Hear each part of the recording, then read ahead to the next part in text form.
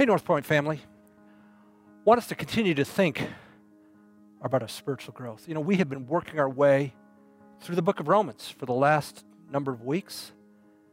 And we've taken a lot of information and good information about the gospel. But this week, we're going to move to the practical application section. And you know, the gospel and Bible study was never intended solely to be an academic exercise. No, the understanding is when we take it in, it will radically change us. And Paul stated that in Romans 12, verse 2. He says, do not be conformed, but be transformed by the renewing of your mind. The expectation is, will be changed. Well, what are you talking about? I'm talking about priorities and values being turned upside down so they match those of Jesus. I was in my sophomore year of chemical engineering. I was in organic chemistry lab. And I was running behind, and I don't pay attention to details, and I had this solution in front of me and this compound over here, and I poured it in. And as I was reading, as I said poured in there, it said, caution, pour slowly, because it will release a low-grade form of cyanide gas.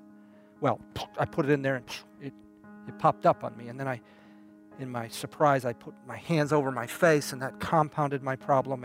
And my teaching assistant had to take me down to the end of the row and put me under a shower to dilute the effect. Now, I wasn't hurt from that. I was embarrassed.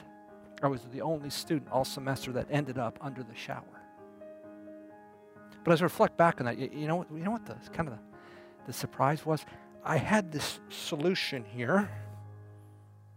There was no thing. It was no problem. But when you put this compound in, man, it changed. And it changed radically. All right. If that's true of a chemical solution and a chemical formula, how much more with the gospel of Jesus when we put it in our lives? Hey, the hope is that we'd be transformed.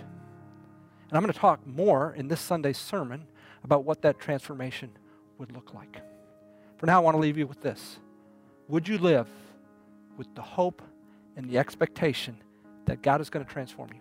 He's going to change you from the inside out.